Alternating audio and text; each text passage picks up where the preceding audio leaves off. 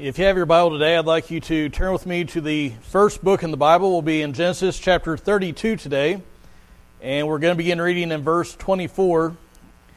Genesis chapter 32 and verse 24, and today we're going to look at one of the strangest encounters in the Bible.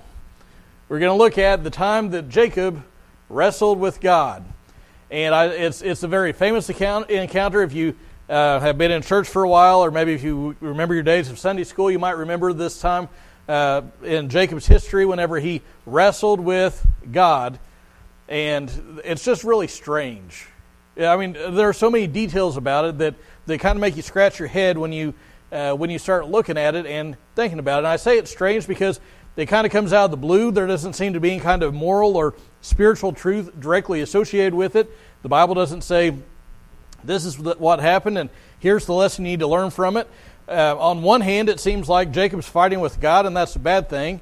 And then it tells us that he wins, and then it says that he won't let go of the man, and he tells him he won't let go unless he gets blessed, and then he gets the blessing, and it seems like here's a man, it's on the surface it seems like he's fighting with God, then making a demand of God, and then getting his way, and it just is very, very strange. And the reason we're looking at this is because our series that we've been doing on different questions that we have about the Scriptures and things, there was a question that was submitted that basically said, I've heard that when Jacob wrestled with God, he was actually wrestling with Jesus. Is that true? And so we're going to look at that today. Now, this touches on a pretty big topic of appearances of Jesus in the Old Testament. Now, theologians have to have big words, and theologians call those Christophanies. Now, I'm not going to use the word Christophany all the time. I just want you to at least hear the word and so you know what it is. But those are talking about appearances of Jesus in the Old Testament. And as I tried to figure out how to approach this question, my first thought was to do kind of a survey, if you will, of these appearances of Jesus before Bethlehem. Excuse me. But there are a whole bunch of them, and I'm not sure exactly how I would approach it. And on top of that, this account has so many oddities that I suspect most of us are adequately confused on those things that I fear we probably need to spend most of our time looking at it anyhow. And so what we're going to do is we're going to look at this account in Scripture, see what we can learn from the things that the Bible tells us, and in the process, hopefully answer the question that's been asked, did Jacob wrestle with Jesus? Now, I mentioned this before, but it was common several years ago for authors and preachers and stuff like that to give sermons and books and articles more than one title. And so I've kind of given this one two titles, but it's too long to fit up on the screen well, or especially in your bulletin well. The title that I have is Things You've Always Wondered But Were Afraid to Ask. Did Jacob wrestle with Jesus? Or The Blessing of Being Defeated by God. Now that's maybe a shorter and maybe catchier title, but we'll just stick with the long one anyhow. So if you found Genesis 32, I'd ask you to stand with me if you're able. We're going to pick up in verse 24 and read to the end of the chapter. It says, Then Jacob was left alone, and a man wrestled with him until daybreak. When he saw that he had not prevailed against him, he touched the socket of his thigh. So the socket of Jacob's thigh was dislocated while he wrestled with him. Then he said, Let me go, for the dawn is breaking. But he said, I will not let you go unless you bless me. So he said to him, What is your name? And he said, Jacob. He said, Your name shall no longer be Jacob, but Israel, for you have striven with God and with men, and have prevailed. Then Jacob asked him and said, Please tell me your name. But he said, Why is it that you ask me my name? And he blessed him there. So Jacob named the place Peniel, for he said, I have seen God face to face, yet my life has been preserved. Now the sun rose upon him just as he crossed over Peniel, and he was limping on his thigh. Therefore to this day the sons of Israel do not eat the sinew of the hip, which is on the socket of the thigh, because he touched the socket of Jacob's thigh in the sinew of the hip. Thank you. You may be seated.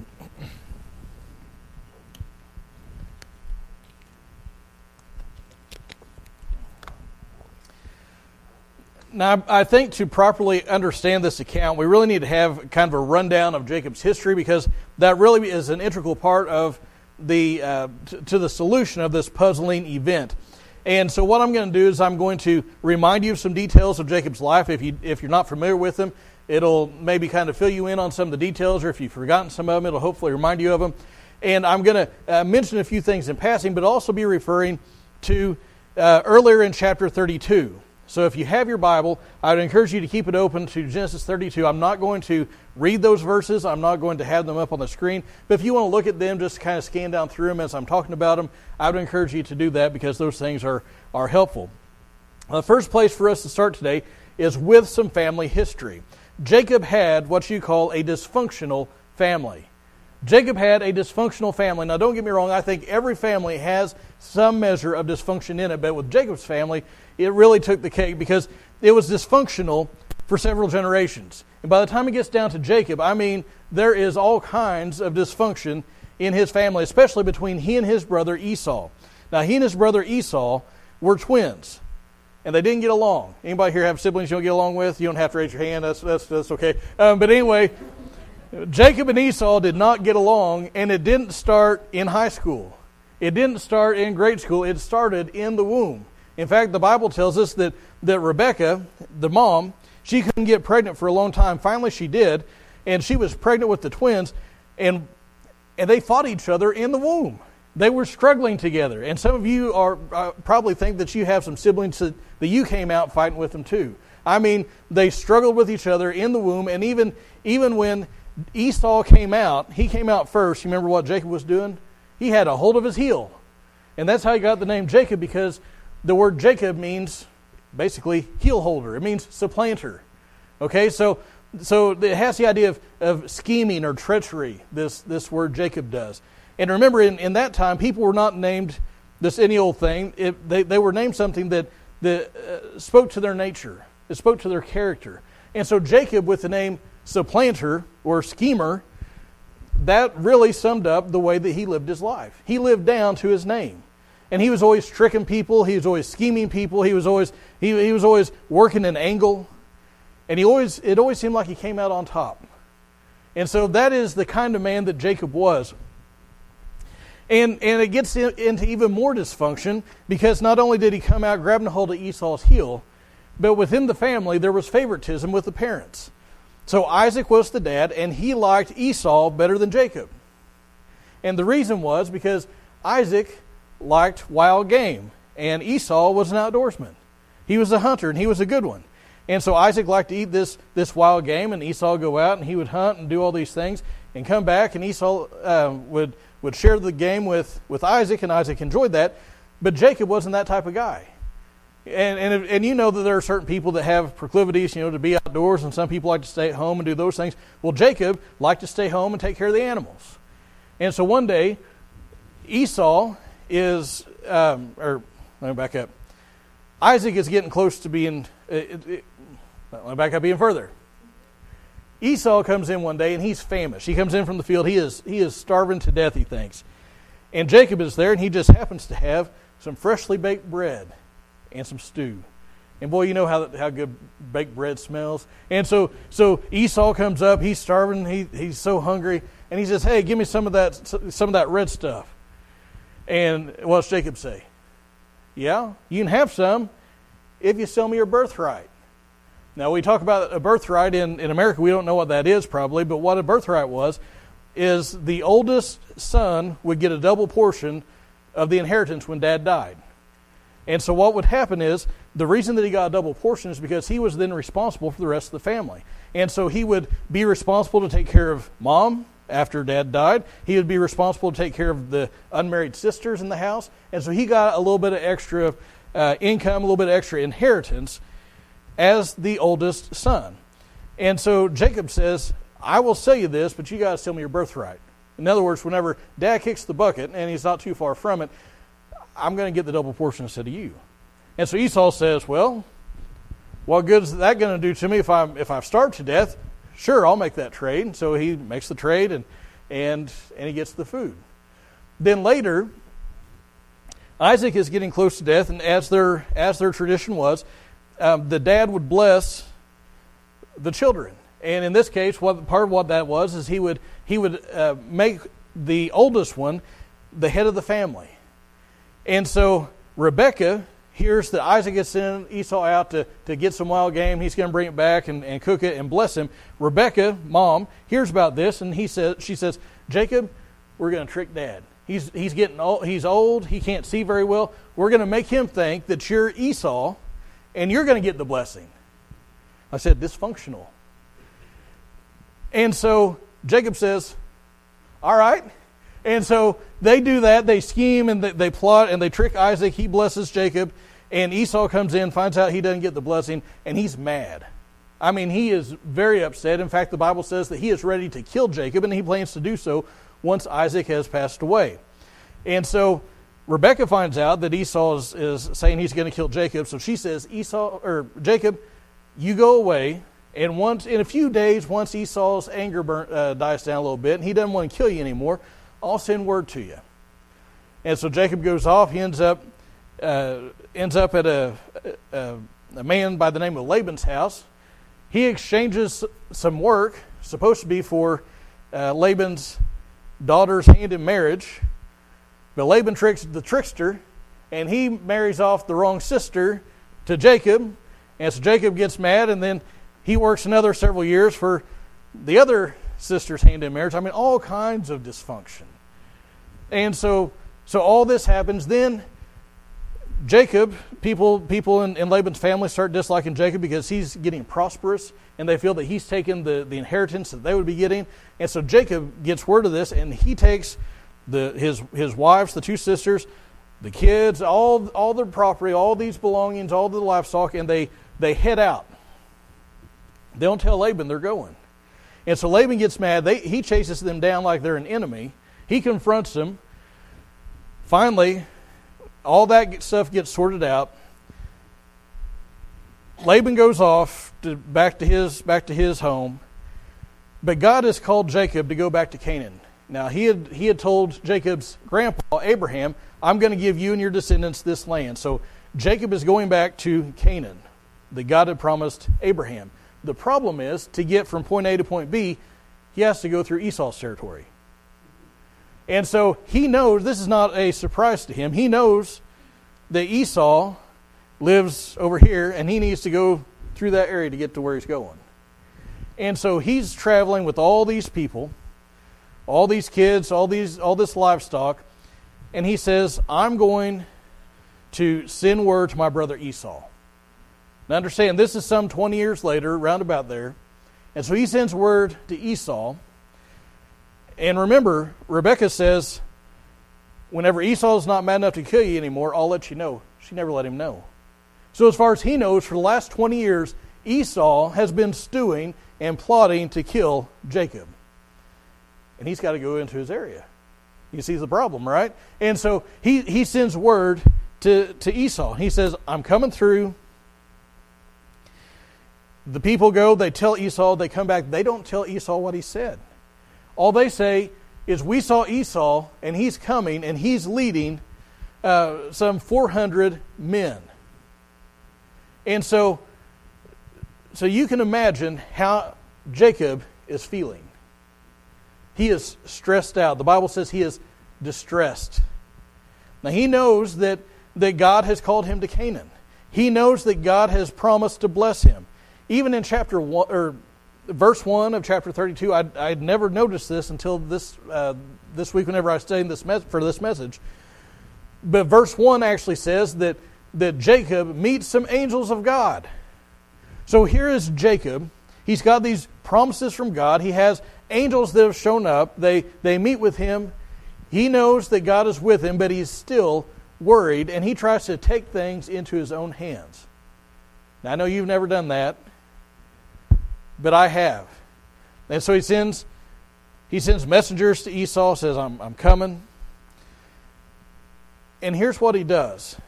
He says a little prayer, says, God, please deliver me from Esau's hand. And then he goes back to his old scheming ways. And so what he does is he says, I'm going to hedge my bets. I have all these people traveling with me, all this livestock, so I'm going to divide them up into two groups.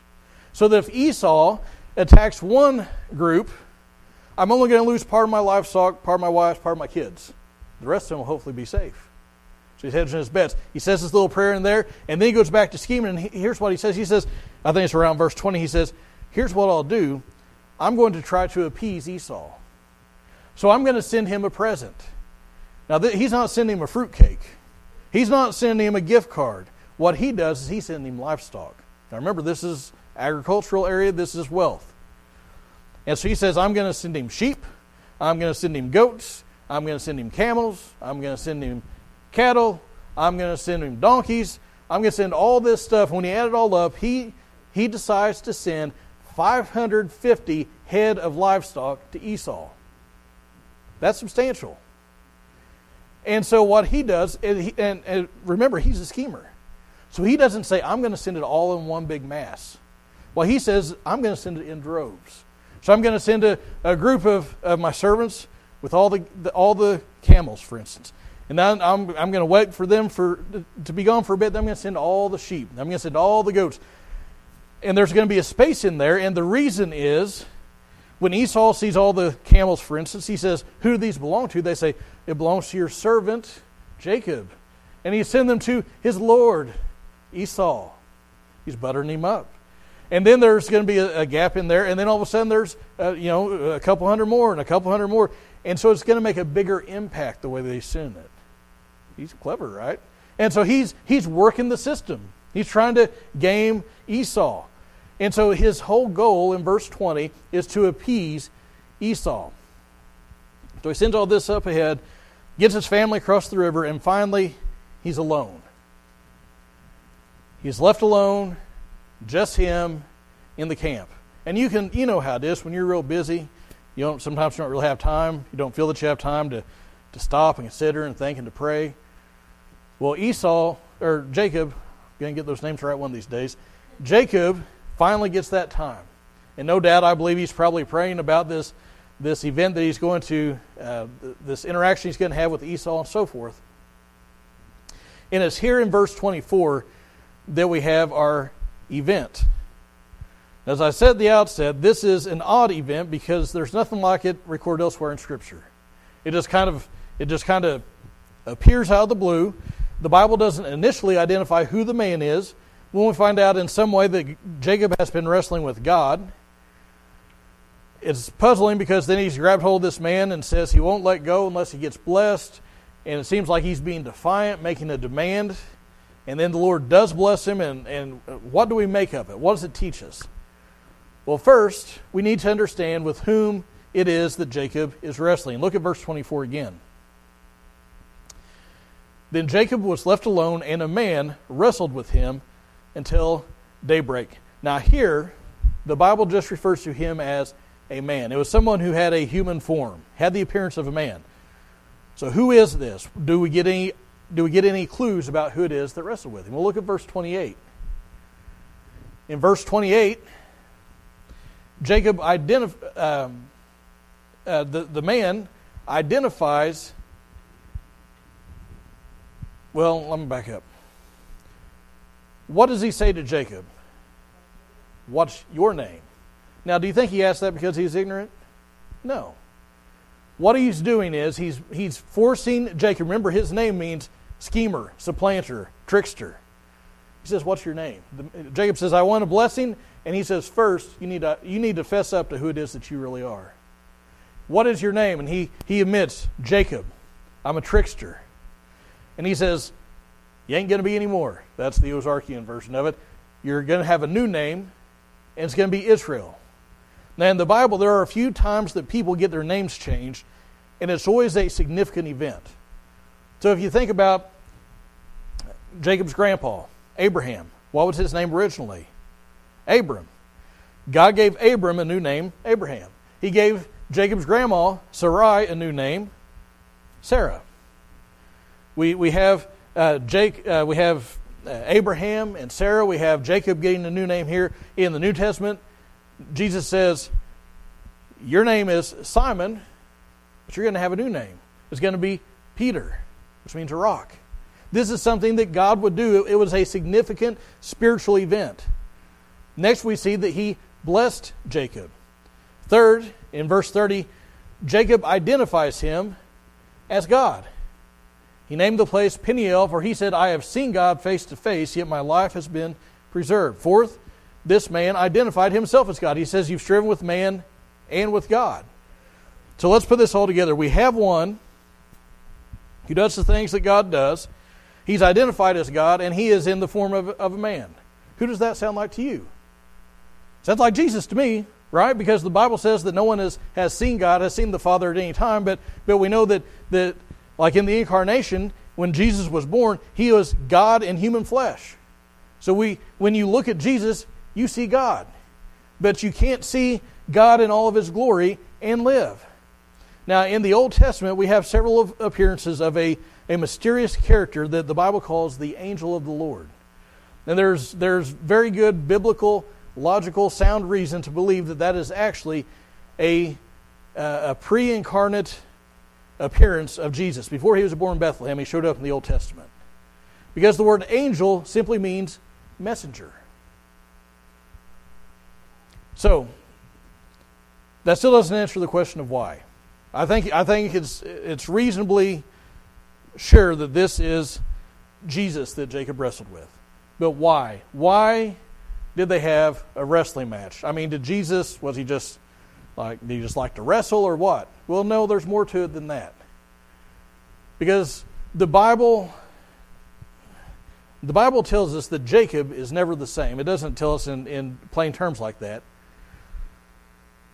But it obviously teaches Jacob something. And the first thing that I want you to see is that it was God that initiated this encounter.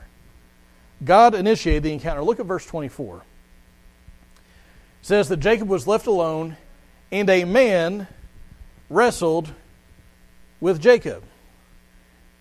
Now understand, that's not to say that Jacob just lay there and let the man put him in a full Nelson or something like that. But what it's saying is, the man was the one that initiated the contact. It wasn't as if Jacob is there alone. Here comes a man walking along and Jacob says, you want to wrestle? That's not what happens. This man initiates the contact with Jacob. It's not like Jacob was wrestling with the man because he wanted to get something from him, a blessing for instance, but rather the man initiated the contact because he wanted to get something from Jacob. Namely, he wanted to remove something from his life.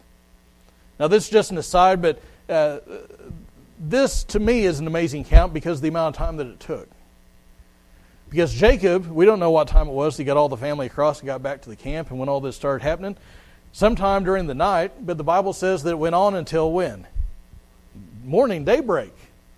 Now, if you have never grappled with somebody who's actively resisting you, it is exhausting. I mean, it will wear you. I've seen people come in, they'd be gym rats, big old muscly guys, and they get out there on the mat wrestling with somebody, and they are winded just in a few minutes. Some years ago, I think it was even before Jesse was born, I did jiu-jitsu for a summer at a place in the Republic. And jiu-jitsu is grappling, wrestling with one another. And I've been doing it for a while, and so I was several years younger, several pounds lighter, probably even had some hair back then. And I had been going for a while, and one day they said, you know what? You're going to go for 30 minutes straight, no breaks, same partners. I thought I was going to die. Because after a few minutes you're going full bore. And after a while, your tank is empty. And so this happened for hours. And I can't even imagine something like that. And this just kind of, I don't know why I'm telling you all that. But anyway, God is trying to extract something from Jacob. Okay? So why did it go on so long? Well, I think probably because God was letting him do all that he could. Remember, Jacob here is a schemer. He is a trickster. He is self-reliant. He thought he could do it all. If he could just manipulate the situation, he could get it worked out for his own good. But this encounter showed him, and more importantly, caused him to feel and to recognize his need to depend on God. Because look at verse 25 again.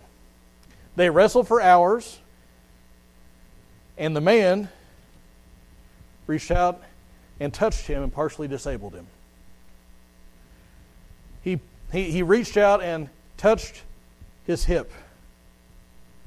Now, I can imagine having been through this process of grappling for 30 minutes, and by the end of it, it's more just like, okay, just do what you want to me. I don't care. I'll just tap. You can just look at me and I'll tap. I'll give up. But we couldn't do it. And I can imagine Jacob, after, 3 or 4 or 5 hours, he's probably thinking, I'm doing pretty good. I'm holding my own for all these hours. And this man takes it from this schemer that thinks he can do it all, and with a single touch, makes it where he can't even stand on his own. He touches him, and he immediately loses all strength, loses all power. What that shows Jacob is, this guy with a single touch could have ended this at any point. And if he didn't, there's a reason why. And what was the reason? Again, I believe he was bringing Jacob to the end of himself. He'd done all that he could do. He had worked all that he could. He had used all of his ingenuity, all of his strength, all of his power, and with a single touch, he's disabled. Now he can't even stand on his own 2 feet without support. So what does he do? Well, look at what the Bible says. He says in verse 25, he dislocated his leg, his thigh, while I wrestled with him. Can't even stand on his own. And then verse 26, then he said, let me go. And Jacob grabbed hold of him. And Jacob says, I won't let you go unless you bless me. He can't even stand on his own, so all he can do is cling to the man. But you say, but Pastor, I think you might be wrong, because the Bible says he grabbed hold of him, he demanded a blessing. I don't understand how he could demand a blessing and then get it. Well, I think we might be tempted to think that he's speaking with a tone of defiance. He demanded a blessing. You bless me now, or I'm not letting you go. But I just want you to consider, what if instead of defiance, it was a request of dependence? What if instead of demanding a blessing, he was begging for a blessing? What if Jacob realizes that he's done all that he can do, and now he can't even stand on his own 2 feet without assistance? And as he realizes there's this limit to what he can do, he's really not self-sufficient. He really needs help beyond himself with somebody who's mightier than he. And in this moment of desperation, he cries out to this one who's mighty and says, bless me, please. It's a plea. Well, if you consider that gives it a whole other flavor, doesn't it? Instead of an act of defiance, it's a plea of dependence. And that actually would make sense to why he got the blessing, right? Because if we demand that God bless us, yeah. But when we earnestly plea, those are the types of requests that God hears. You say, now, Pastor, that sounds pretty good, but the Bible doesn't say that. We're not going to turn to it because it's in the book of Hosea. You probably have to turn to the table of contents to find Hosea. But I'll give you the reference, and you look it up later if you want. I'll read it to you. In Hosea chapter 12, verses 3 and 4, it's speaking of this. Speaking of Jacob, and here's what it says. In the womb, he took his brother by the heel, and in his maturity, he contended with God. Yes, he wrestled with the angel and prevailed. He wept and sought his favor. He found him at Bethel, and there he spoke to us. See, this was not a defiant demand, but rather a desperate plea for help. He sought it with tears. That's a horse of a different color, isn't it? He had been brought to the point where he could no longer wrestle, but he had to cast himself entirely on the Lord. All this scheming, all this plotting, all this work that he thought he could do, he realized he couldn't do anything without God. So God says, what's your name? He says, I'm a schemer. He says, it's not anymore. There's a change. Now you're going to be Israel. What's interesting is there are certain people in the Bible, when they had a name change to Abraham, he was never called Abram after that. So it was Abraham. Look at Peter. Some of the time Jesus called him Peter when he was acting like a rock, but sometimes he called him Simon when he was acting less than his name should have been. Same thing with Jacob and Israel. Sometimes he's called Jacob, sometimes he's called Israel. Sometimes that old way of living came back out. Now the Bible says that as he went away, he halted on his thigh. That word means he limped. We don't know how long that limp lasted. I was reading one of the commentaries, and it said that he thought that this man struck him in the groin, and by daybreak he was up walking fine again. I don't think so. I think that, and many biblical scholars believe that he limped the rest of his life. And I tend to lean towards that, because I think for the rest of his life, every step he took was a reminder of that night when God showed him, this way of living, of scheming and plotting, that's not going to cut it. That's not the way that you should be living. You can't do it all on your own. And it's in this moment when you're weak, that's when you're made strong. And I think that's really a lesson that each of us needs to remember. That we're not enough in and of ourselves. Because what many of us try to do is we try to work situations. And we try to work angles. And we try to manipulate people and responses. And we try to pull strings and figure it all out on our own. And like Jacob, after all we can do, using all of our ingenuity, all of our craft, we can be brought to a state of absolute dependence on God with in just a blink of an eye. One phone call can change it all. One doctor's visit, one diagnosis can change it all. One farming accident, one round of layoffs at work. All this stuff that we think that we can do on our own, all this scheming and planning goes right out the window. And all of a sudden we realize, like Jacob did, scheming isn't the way to go. And sometimes God will use those difficult times in our lives to get something from us. Namely, things like self-reliance and pride.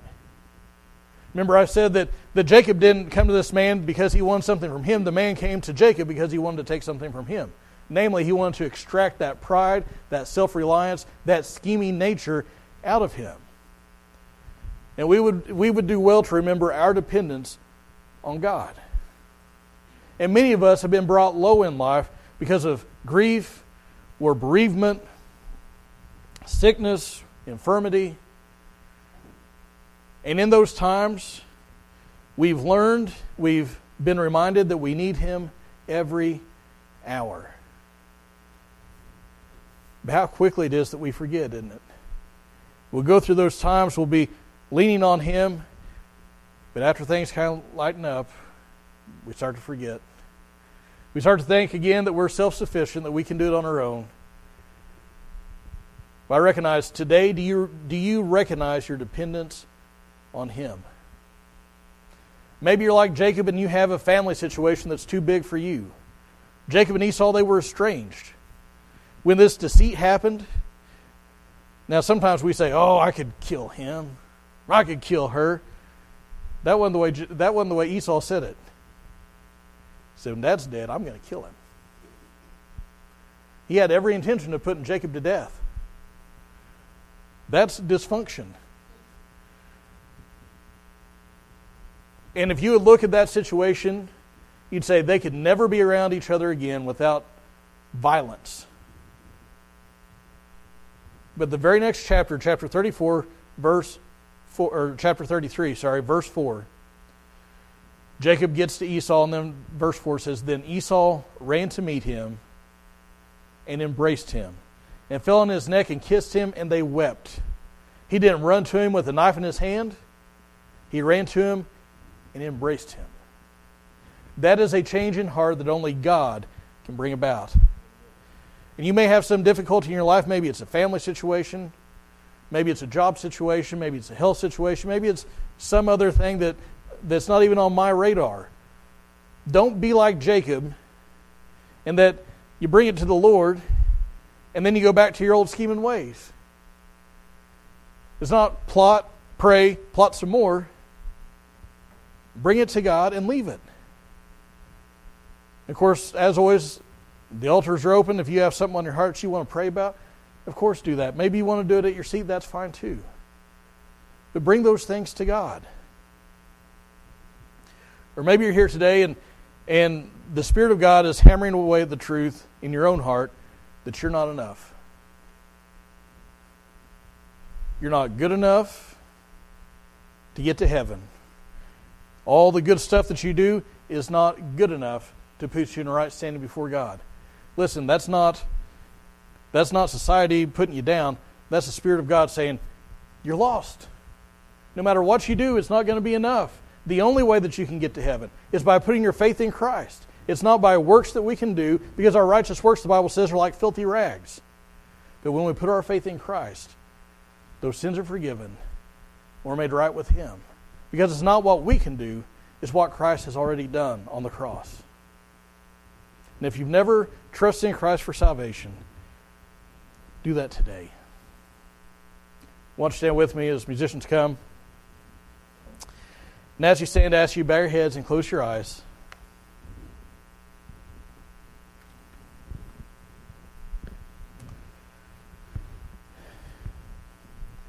And with nobody looking around, I just wonder, is there some situation you have in your life? Maybe you've not cared to share it with too many people. Maybe nobody.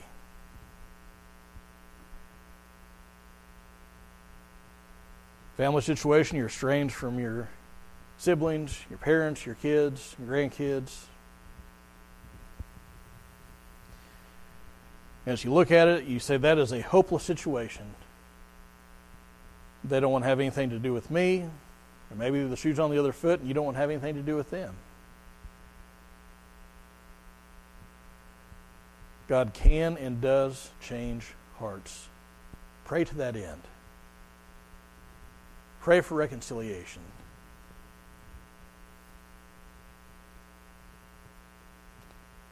Or maybe like Jacob, you have this tendency to plan and plot and to scheme and take it all, think that you can do it all on your own. You think that you're sufficient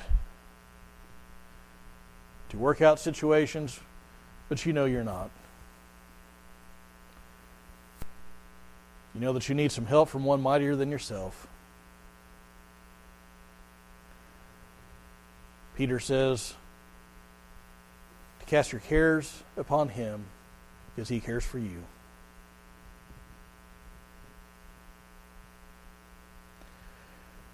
Our Heavenly Father, Lord, we know that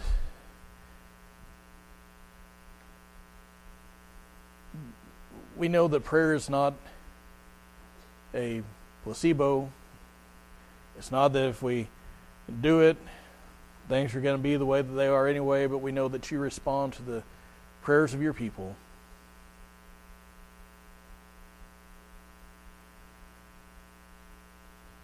And God, I thank you that you do change hearts. And God, if there's somebody here who's holding a grudge against somebody, I pray that you would help them to let go of that, because that holding on to those things is like a drinking poison and hoping it'll hurt the other person. It just eats us up and do anything to the other person. And God, I pray that you would help each of us to realize with Jacob that we can't do it on our own. Help us to rely on you. If there's somebody, God, who even now is feeling the tug of the Spirit's conviction, they know that they're not where they should be. Spiritually, they're not close to you. They've never been close to you because they've never become one of your children. God, I pray that you would convict their hearts.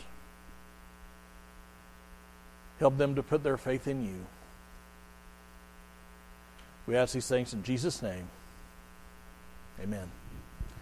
What page?